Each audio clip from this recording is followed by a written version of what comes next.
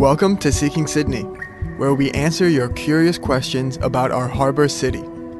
I'm Miles Herbert. Today, we got a question from Manny Martin, who wants to know the indigenous name for the now called Cooks River. Manny thinks it's important, as Australians, to start introducing the original names of the land we live on before colonization.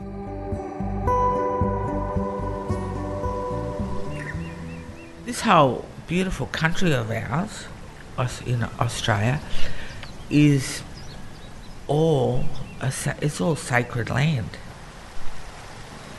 So when you come into that area, you'll see "Welcome to Gadigal land" or "You are on Gadigal land, welcome." That was Auntie Jennifer Thompson. I was born here on Gadigal land. Live here, raise my kids here, and my grandchildren as well. So we're all around the place. I caught up with Jenny at the Redfern Community Centre. Jenny is going to help me tell the Aboriginal history of the Cooks River. And given that Captain Cook didn't land here until 1770, and Aboriginal people have been on this continent for thousands of years, is the Cooks really the right name for one of Sydney's biggest waterways? But before we get there, Jenny is going to take me back to 1994. In 1994, Marrickville Council set up the Marrickville Aboriginal Consultative Committee. The Aboriginal Consultative Committee was established to advise City Council on the needs of Aboriginal people living in the Inner West, and Jenny was a founding member.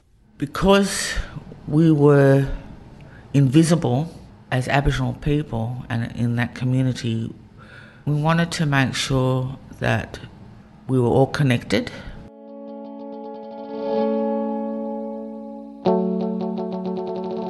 We flew the flag, we recognised very important Aboriginal people in our community. The referendum, in the middle of Marrickville. Debutante, thank you.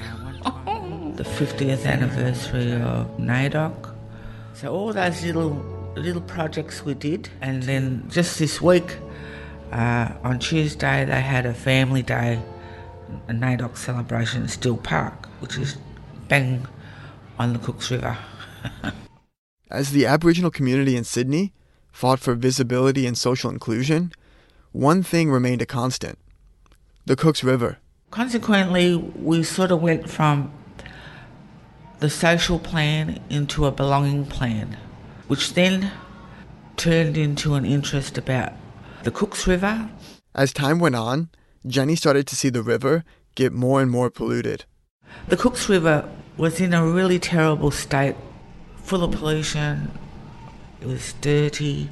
And as well as fighting for their own rights, the Aboriginal community in the Inner West started to fight for the rights of the river. In our philosophy of how we live, everything and everybody is sacred. Nothing is better than anything else. In all ways, in every way, we are responsible for the environment that we live in. This meant not only telling the story of how the current Aboriginal people in Sydney connected to the water, but the long history of Australia's First Peoples and the Cooks River. So that was the beginning of the beginning, and then Paul Irish came around. My name's Paul Irish. I'm an archaeologist and historian, and I've been working in the last year or two on an Aboriginal history of the Cooks River. By the time Europeans arrived, a few hundred years ago, Aboriginal people had been fishing the river, fishing the bay for literally thousands of years. And this connection didn't end after invasion.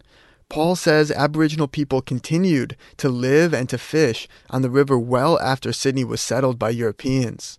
We know of one man named Marut who was born on the Cooks River in the 1790s. So he grew up around Botany Bay, and by the time he's sort of in his 40s and 50s, he was working as a commercial fisherman. He had a fishing boat. He and his wife fished Botany Bay and up into the Cooks River.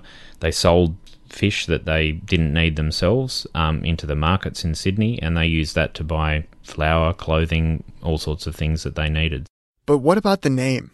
If Aboriginal Australians have lived on the river for thousands of years and still care for it today, was it always called the Cooks? No, obviously not. The name the Cooks River has its origins with Cook's voyage in 1770 on the Endeavour, where he spent 8 days in Botany Bay, and in that 8 days he explored quite a fair bit around the bay, actually, and found the mouth of what we now call the Cooks River, and that's how it got its name. We unfortunately don't know the Aboriginal name of the river. Paul also says there may have been different names for the river. Different people may have called it different things. And in her time living and working on the river, Jenny has heard a few. Well, I heard, I have no proof in the matter, but I heard it was called Pelican River. There's a lot of pelicans down there, so it's quite feasible it could have been called that. And even though the traditional name is not known for certain, Jenny wants the Aboriginal history of the Cooks River represented. I really would like to see the Cooks River have dual naming. So the Cooks River obviously is a European person, and it sort of takes away from the original custodians of the land, which is the Gadigal Wangal mob. And I would like to see a dual naming of the Cooks River to reflect Aboriginal ownership.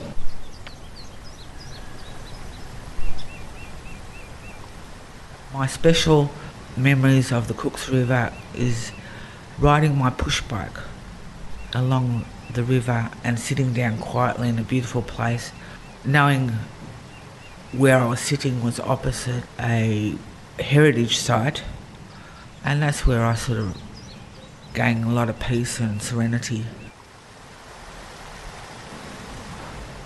When I know that those sites are here, I can feel the presence of the previous people that were here, the Gadigal Wangal people, and I sort of reflect on the struggles and the resilience of those people.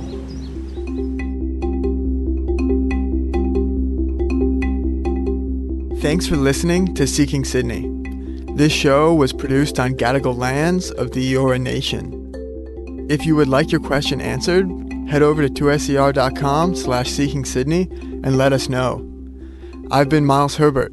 I will catch you guys again next week.